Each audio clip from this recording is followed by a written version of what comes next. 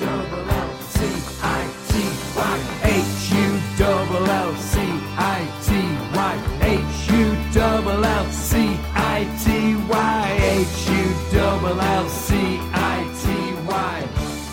all we need. Hello and welcome to another edition of The Tigers Down Under. I'm your host, as always, Alex, and with me tonight I have Dan. How are you, Dan? Oh, I could be better, but it's been a tough week, but I'm all right overall. It has, and it's been a pretty eventful week, so there's actually a fair bit to get through on and off the pitch. Unfortunately, on the pitch, not fantastic news, and I suppose off the pitch it isn't much better, but we will start with the on-the-pitch results, and we did start the weekend with a defeat to Chelsea, unfortunately, in the FA Cup. But positives to be taken from it. 2-1, wasn't a smashing. We were in the game.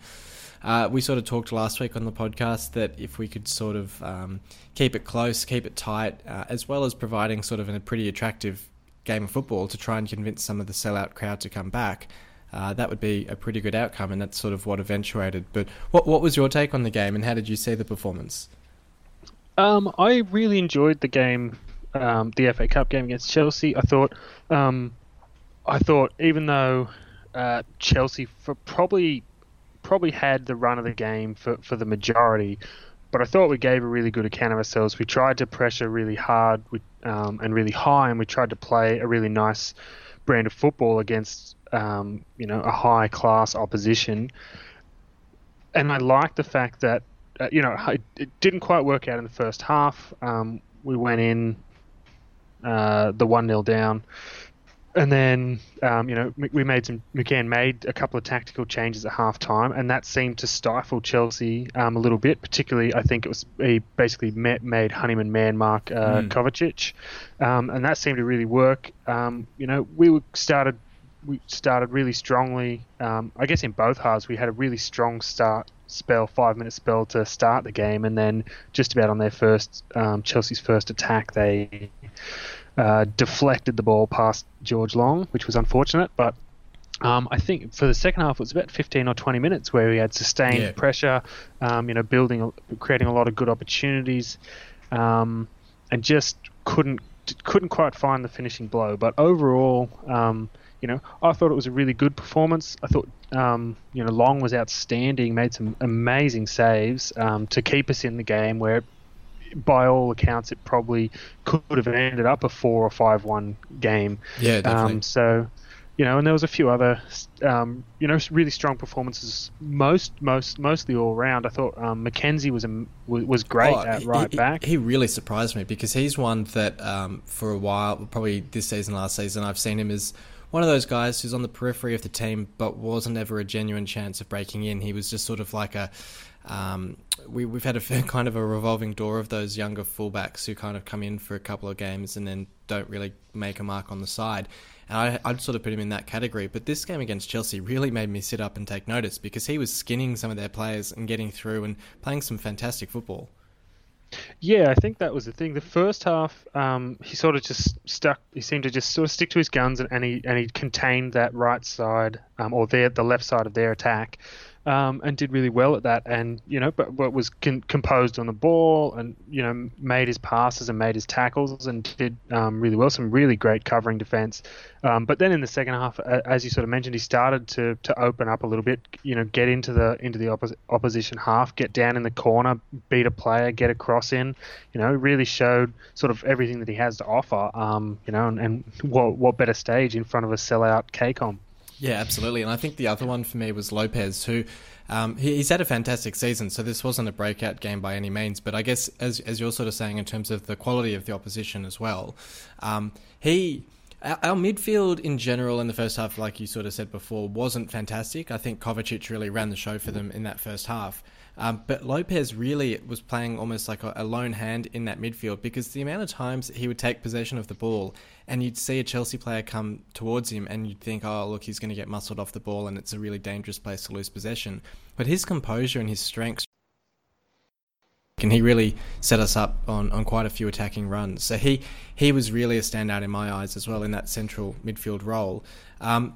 And then I think when Grzycki came on, because look, if we're going to talk negatives, I think Wilkes was a really poor choice on the left wing. I don't know if Grzycki potentially wasn't fit enough to start the game, but I think Wilkes probably is still not up to scratch. He's not up to match fitness yet, and so he was really struggling to track back and give Lehigh much defence, which meant that I think it was first Hudson-Odoi and then Willian were really sort of carving us open on that right wing.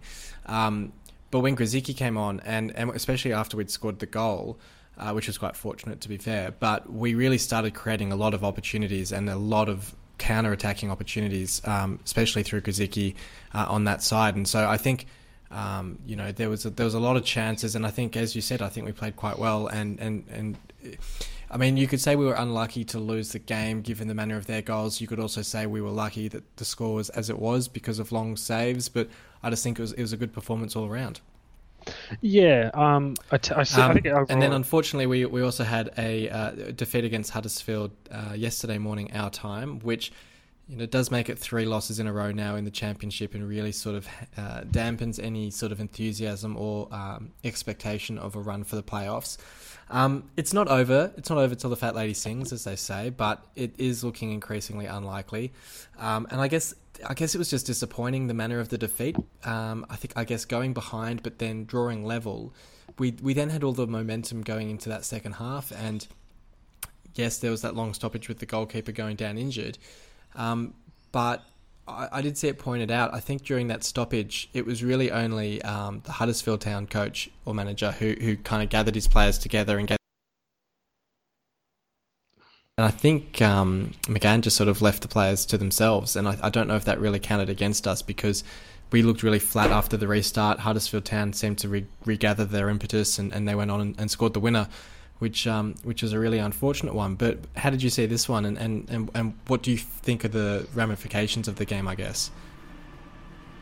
I would say overall I was probably pretty disappointed.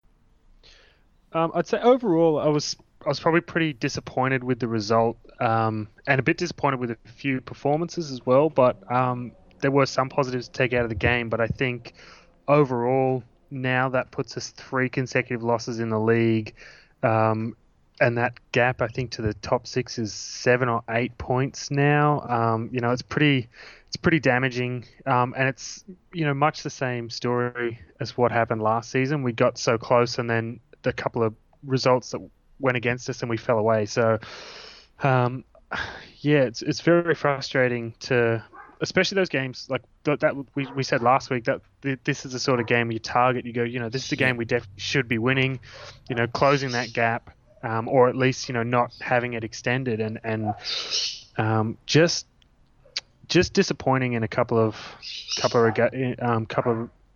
ways.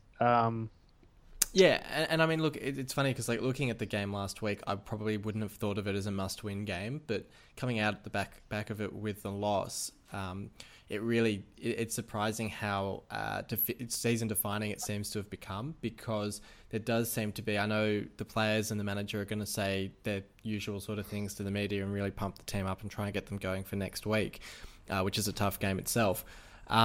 But you look at, and we'll talk in a second about off-field manoeuvres, but you sort of look at the state of play and you just think, look, it does become a bit too far to climb. And it's interesting, as you say, it's happened 2 seasons in a row now, and it sort of makes you wonder whether it's more a mental than capabilities, especially when you look at the fact that early in the season we were knocking off Fulham, Brentford, Forest, getting wins against good opposition. So it's not as if I don't think the quality's lacking. It's just potentially maybe it's legs getting a bit heavy from not getting a rest. I know Jackson basically didn't play the Chelsea game, and I think only just came on late in the game yesterday morning. So he's now had a little bit of a rest. Whether that's necessary, he can now take Honeyman's spot and maybe sort of improve that midfield a bit. I've got to say I've been reasonably underwhelmed with Kane so far. I don't think he's hit the ground running as much as I would have hoped. He's not made the sort of impact that you would hope from that sort of signing. He's just, I guess, more of the same of what we've got. And I mean, to be fair, Wilkes I thought was a lot better against Huddersfield than he was against Chelsea, so he was really a positive for me. I guess the worry as well is that Bowler's now reported to be out till April.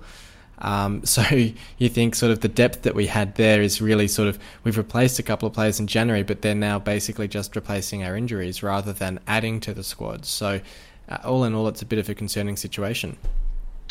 Yeah, there was a couple of things. I think what you touched on Jackson, on Irvine not getting a lot of game time, I was a little bit surprised, particularly with how strong, like when he came on, he had a huge impact. He had 2 or 3 really good chances. And the same with Eves. I was probably surprised that Eves didn't. Honestly, I'm very underwhelmed with Magennis. Yep. He hasn't. I don't really think he's done a lot. He doesn't seem to add a lot in attack. He's got Jaggy with a couple of. He got a couple of penalties maybe, and a couple of okay goals. But like Eves came on, and his first thing to do was a cracking header, which was a great save from Grabara. So it was. But I guess these are the decisions that McCann's making. I think that somewhat, I think, is also part of the reason we've sort of fallen away, is that the team, the 11 that we had that was winning all those games, or that won us a lot of games and got us in a really strong position, now, sure, he's recruited Herbie Kane and he likes Herbie Kane, he's worked with him before, but he's come in and he hasn't really added anything, but he's then had to pulled, say, Jackson Irvine out of the midfield. Yep. And we probably are actually a little bit weaker with some of the guys that he's brought in and installed straight into that first team. Yeah, and I mean, I can sort of appreciate, not so much in Herbie's case, as he's obviously on loan, and I guess Wilkes is as well, although that potentially it looks like it will become a permanent. I can sort of appreciate, yes, okay, they're investing in youth, they're investing in the future, but when you're in a fight for a promotion spot, I look back at our first promotion tilt under Steve Bruce, when we got to January and we were looking really strong, and we actually went out and we added George Boyd as a really capable, experienced winger / attacking midfielder in the division, who added goals just as they were sort of starting to dry up because Aluko was injured and Jay Simpson wasn't doing fantastically well. You need to be adding that sort of experience, and I'm sure in January in the more recent promotion spot push, I'm pretty sure we added Maloney, if I'm not mistaken, and Nick Powell as well, and Diamande arrived as well. Diamande was probably a bit more hit and miss, but it was sort of going for those more experienced additions, more promising additions to actually enhance the squad, rather than the additions that we've made this January so far, and potentially looks like we might be making over the next 24, 48 hours, are more the sorts of things you do in summer when you're looking at building a squad for the season. You're looking to build some, put some youth into the squad and add some enthusiasm, but you also need to sprinkle in a bit of experience as well. And I just don't see where that's coming from now. I think it's great to have such a young, exciting, promising squad, but you do need to have a bit of experience in there as well to kind of pull everyone along and lift them up when they're starting to struggle, and give them some sort of experience that they've gone through. Yeah, absolutely. I think what you said about the signings is pretty spot on. When you talk about previous, promotion pushes and promotion chances, I even think of the last time we did get promoted, where we had to end up going through the playoffs, but we were even then we were in a automatic spot for a lot of the season, and then fell away again at a similar time of the season to end up having to go through the playoff spots. So just an interesting trend, I suppose, that's starting to appear, in I guess in our history, in our that we can perform really well for, I guess, 3/4 of the season and get ourselves into a strong position, and then the same sort of time, January, February, we sort of have a bit of a fall away. And I mean, I'm still, I'm probably not as optimistic as I was, a month or two ago about, our chances overall. But I mean, if we can get back on track, like sooner rather than later, because I think the longer we go without a win, obviously the harder it gets, and the more it becomes, you start needing to win 10 out of 10 games sort of thing. But I think at the moment we can sort of only really still afford to drop 2 or 3 more over the course of the remainder of the season. So it's pretty touch and go as it is. But I'm very mildly optimistic. But the players are definitely pushing me to the edge of patience, so to speak.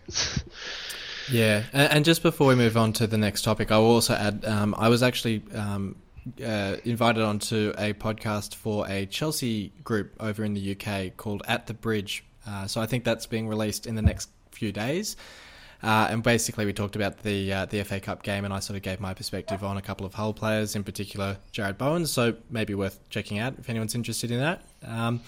But we'll move on to probably the most gripping topic of conversation over the last day or so, and that was the news that emerged last night about Kamil Grzycki and his move to West Brom, which has sort of, to an extent, come up out of nowhere. I think for a while McGann's been sort of saying that we were pretty much done in the window. He was happy with what he had. There hadn't been any bids for Jarrod, and that was that.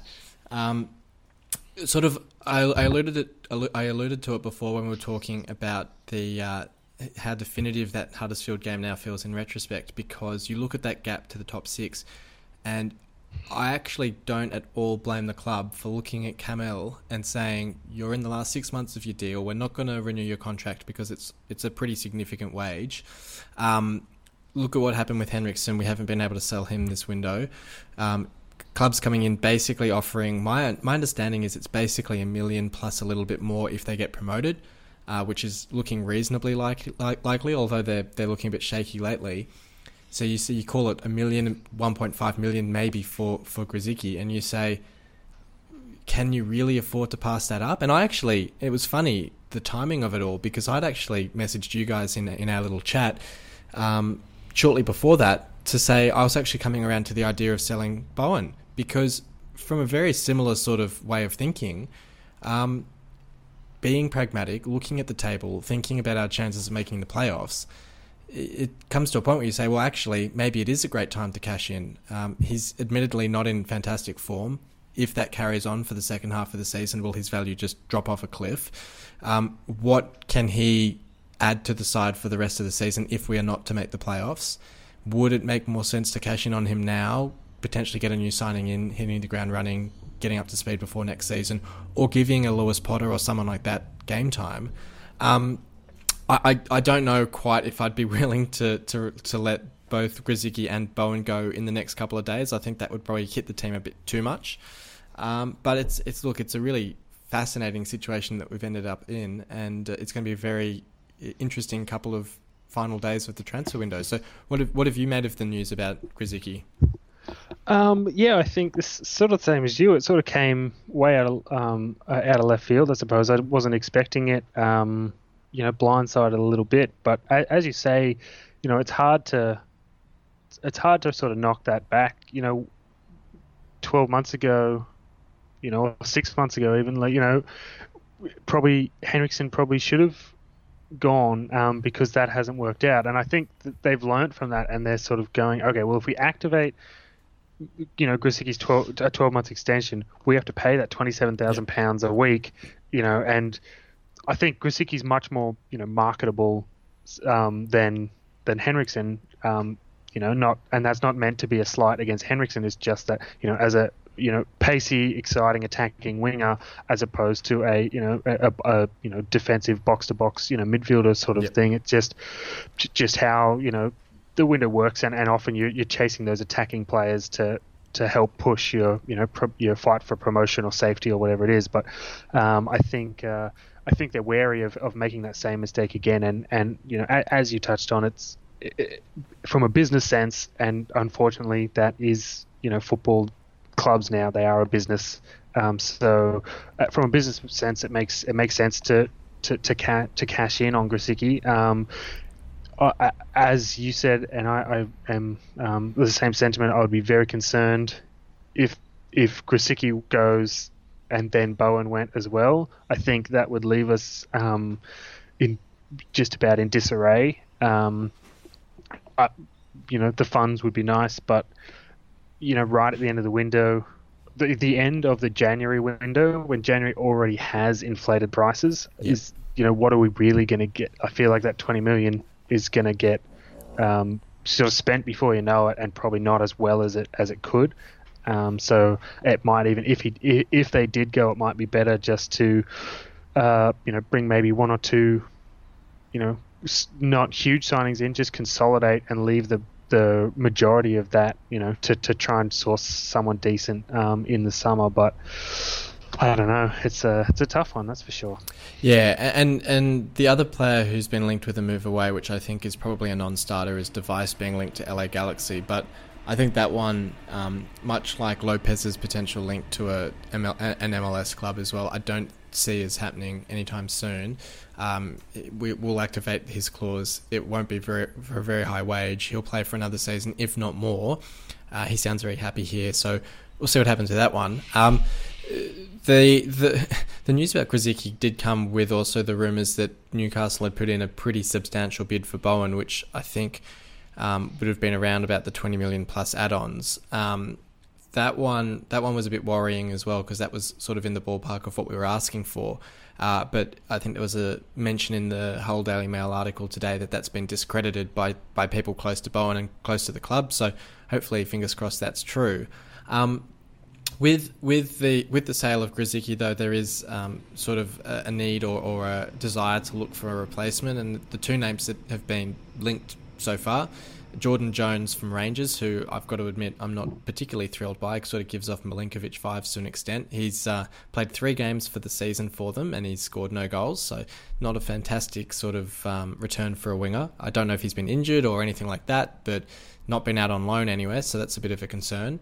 And the other one who we've sort of been on again, off again linked to, even going back to last summer, was Marcus Maddison from Peterborough.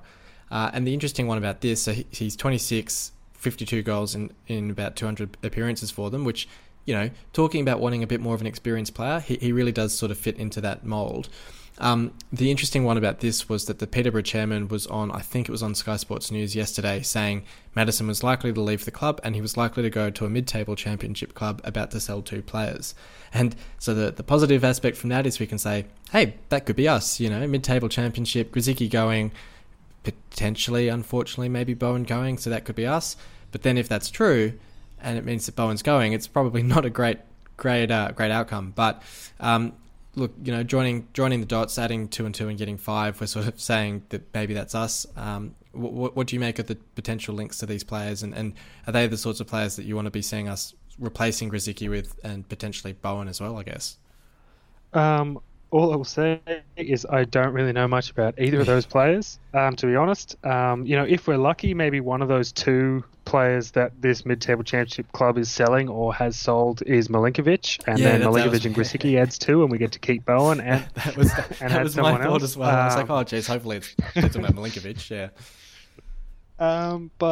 Look, to be honest, I don't know a lot. I think if it's Peterborough, then would that be? Has he worked with McCann before? Yeah. So, which seems to be a theme. I mean, McCann seems to enjoy, and I think the link with who was it? Jones is because he's Northern Irish. So I think McCann might have even played with him for Northern Ireland. So it seems to be sort of a common theme that he does seem to like going after players that he knows quite well. Yeah, I mean, I think most managers sort of have that. They've got, maybe not for every player they've ever worked with, but they always seem to have 1 or 2 that they, you know, are happy to have them follow them along if they change clubs. So, I mean, if he is, I mean, for the most part, most of the other guys that McCann's brought with him that have worked with him I've been pretty impressed with. I think Wilkes, we've only seen, you know, a game and a half from him. Yeah. There's been flashes of brilliance. I think the only decent thing he did in the Chelsea game, unfortunately, was a really nice cross.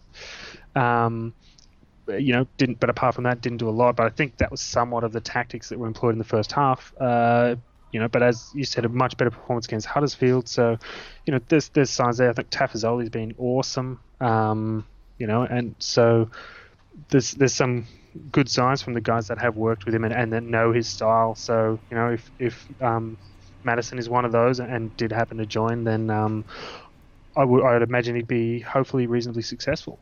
Absolutely. So it's going to be a really interesting final couple of days of the window. I'm almost expecting Grzycki to be sold as we're recording this, but nothing so far. But we'll see what happens with that. And we've got a pretty important game this weekend as well. I guess I call it important because every game from this point on is really, I wouldn't say a must win, but certainly this one we've really got to turn around the slump of 3 losses in a row. And it is against Brentford at home. So Pretty tough opposition, but we've both got 2 wins in our last 5, so similar sort of form. What do you make of this one? Do you sort of see it as almost a free hit in the sense that we're probably not expected to get much out of it, and therefore maybe to loosen the players up a bit?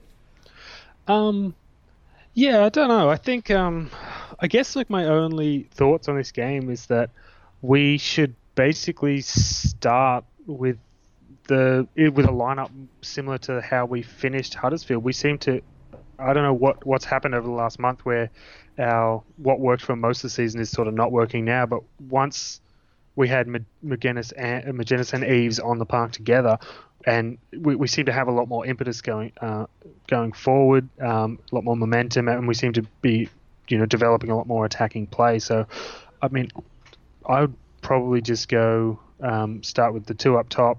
You've got Keane Lewis-Potter on the bench to replace one of them if needed. That's probably about as much as I can really offer. I think, sort of as you say, like, and I mentioned before, we're at that point where almost all our games are must-win games if we're still trying to make the playoffs. And I mean, we should, but also realistically, it may be that 8-point gap may be very difficult to overcome in the last part of the season. So I think we just got to go out and do all we can do. And I mean, I'm hopeful that we'll get the result, but it'll be what it'll be. Yeah, and look, it is unfortunate that we've had a couple of poor injuries at this time of the season with Elder and Device out of the side. It's a curious stat, but it's one that continues, that we still can't win a game without Device in the side. I think that's now 9 games without a win with him missing. So look, fingers crossed he can get back sooner rather than later, because he's such a vital part of that defence. But yeah, same as you. I think, look, it is almost worth just going gung-ho and attack now. Like you said, I think we looked much better when... It's interesting with Bowen. He scored so many goals from the wing that you'd think he'd be almost better up top, because he'd be given a clearer sight at goal, more focus put on him. But you see it sometimes with these players. I can think, off the top of my head, like Richarlison at Everton, for instance, where he's a winger as well, but when he gets played up top, he actually kind of falls back in on himself. And I think Bowen's a little bit the same, where he just... whether he's playing in that attacking midfield role or as striker, I just don't think he offers as much as he does out on the wing, because I think he gets that little bit more space, he can cut inside, he can be a bit more tricky, run to the byline, etc. So I think we looked a whole lot better when he actually did get shifted out wide when Eves came on, because I think we almost basically went with a forward 4 at that point. But yeah, look, it's a tough one. I think I agree with you. I think I'd rather see Eves starting the game than Magennis, but if we were to play both of them, look, I wouldn't be opposed to that either, and see how we go. But just before we finish off, it has been a pretty big episode. We do have a pretty significant football flashback of the week, which coincidentally does come from just about exactly 3 years ago today against Liverpool in the Premier League, where we did run out victors 2-0. A significant game for 2 reasons. A win against Liverpool is always significant in and of itself, but it was our last league sellout at the KCOM, which was a stat I was alerted to when I saw that the Chelsea game was our first sellout since that game. But it was also, funnily enough, Grzycki's debut for Hull, which is pretty incredible when you think that it's been 3 years with him in the side. And it was our 3rd win in a row at home against Liverpool, which I would be pretty confident in saying that there is not a single team in world football at the moment that could boast a similar stat. So all in all, a pretty incredible win. Significant win for Silver at the time, really kind of kept us fighting against relegation. It was a very unique, in a lot of ways, Hull City lineup, because we had guys like El Abdellaoui and Ranocchia and Ndiaye in that starting 11, who obviously were only with us for the 6 months. But then you also had, Maguire, Robertson, Jakupovic, Huddleston, Evandro, Klukas and Hernandez. So it was a really sort of weird blend of the old, the temporary and the new, with Grzycki there as well, who's still with us. So it's this sort of weird lineup when you look at it, when you've got your Huddleston and your and Hernandez and stuff from that first Bruce spell in the Premier League. Then you got Klukas and stuff from that promotion season out of the championship, and then the silver loans, and then Grzycki. So what did you make of that game? Yeah, I had a little bit of a look back at it earlier, and as you sort of mentioned with the lineup, I sort of was thinking that's probably got to be close to the strongest lineup we've probably ever fielded as a club. In the Premier League with guys. I mean, Ranocchia was. I'd never, that was sort of one. The rumor came, and I went, oh wow, that'd be a signing, and didn't really think it was going to come off, and it did, and I thought he was really good for. What would he have played second half of the season? Maybe 12 or 15 games. Yeah, he was. I thought he was really good for. Apart from that back pass against Palace, but other than that, or was it back pass or missed clearance or something? Yeah. Apart from that, he was. If it was 15, then 12 of 15 games, I thought he was great. Scored a couple of goals, I think. Did a bit of everything. A great through ball in this game to set up the second goal.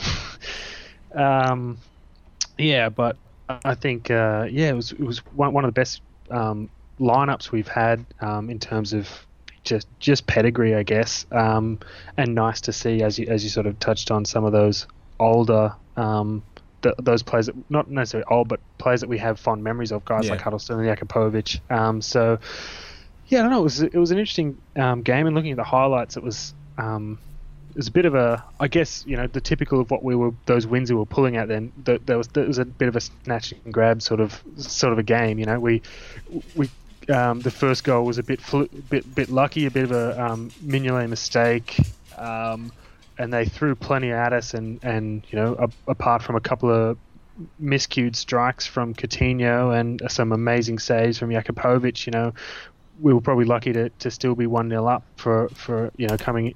For a large portion of that, but then a lovely Ranocchia through ball from just outside for halfway into from our half to set Niasse away, and a nice finish to seal it. So I think overall it's a game with fond memories, and sort of as you mentioned, it had pretty strong repercussions for our form at the time, and put us in a position where we were pretty close to securing safety that season, but sort of we fell away over the last probably half a dozen games of that season. Yeah, and look, it is interesting. I also watched the highlights today, and it's I guess we've become so accustomed to seeing this Liverpool side under Klopp just sort of sweeping aside everyone, and you look at this game, and I think I heard the stat during the highlights that it was actually their first loss as a club where Mane had started the game, which is pretty remarkable.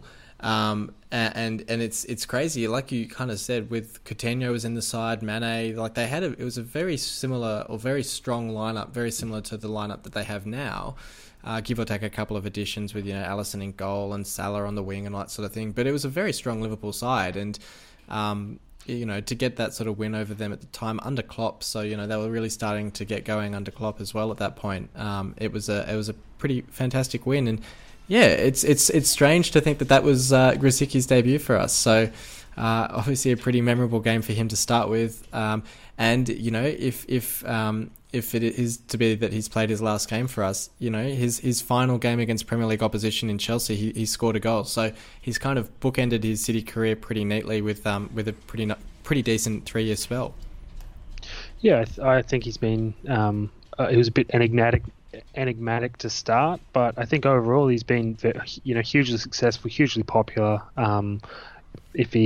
If he does go, then honestly, I wish him the best in the remainder of his career. If he stays for the next 6 months, then I hope he scores a bunch of goals for us. Yeah, absolutely. And look, I think I've seen a few people on Twitter pretty amazed at the transfer fee being as low as it is. I think you have to be pragmatic to an extent. He's 31, turning 32 pretty soon. 6 months left on his deal. On a pretty solid wage for the championship. I don't think you can really begrudge the fee a whole lot. I don't think you would have got a whole lot more for him, especially at this point in the window as well. I'm sure West Brom basically just tested the waters, and we sort of blinked first, but it wouldn't have been without a fair bit of negotiation, or at least indication of what it would take to pry him away from the club. If it is to be his final game against Huddersfield, it is what it is. And like you, look, I wish him all the best. I think he's been pretty harshly done by fans of the club at different points. He's always sort of I guess there's always been the rumours that he was going to leave, and he never did. So he was really, in the end, ended up being quite a loyal player. You look at, he joined us that January probably with the promise of, let's try and keep the club up, otherwise we'll try and sort you out with a move. That didn't eventuate. He's stuck with us. He clearly loves the club, loves the area. His daughter is growing up in Hull, I believe, and so he seems quite happy here. He did talk about trying to sign a new deal. Clearly couldn't kind of come to an agreement on wages and length of the deal, perhaps. But yeah, can't begrudge him at all, and I think he's been fantastic for the club. And I think, a couple of weeks ago, it might have been with Mitch, it might have been with yourself as well, when we sort of looked at who the top 5 Hull City scorers were for the 2010s. It's pretty amazing when you consider that he's in that top 5 when he's just ticked over or hasn't even quite ticked over 3 years at the club. So you can't argue with the impact that he's made here, and yeah, absolutely all the best to him going forward. But thank you for joining me, Dan. No worries. And hopefully we can bounce back to get a decent win against Brentford this coming weekend. And fingers crossed we don't end up with too many players out the door in the next couple of days. Just as a reminder as well, the game against Brentford is actually the early game, so it will be televised here in Australia. So it'll be available on beIN Sports and KO and all those good places. So hopefully everyone's up cheering on City to a great win this weekend. And until next time, come on City. You've been listening to the official Hull City Australia podcast. For more discussion, join us on Facebook in the Hull City AFC Australian Supporters Group, or follow us on Twitter at Hull City AFC Oz. The music was created by Amber and Black. This is on fire. We're going higher and higher. There's no turning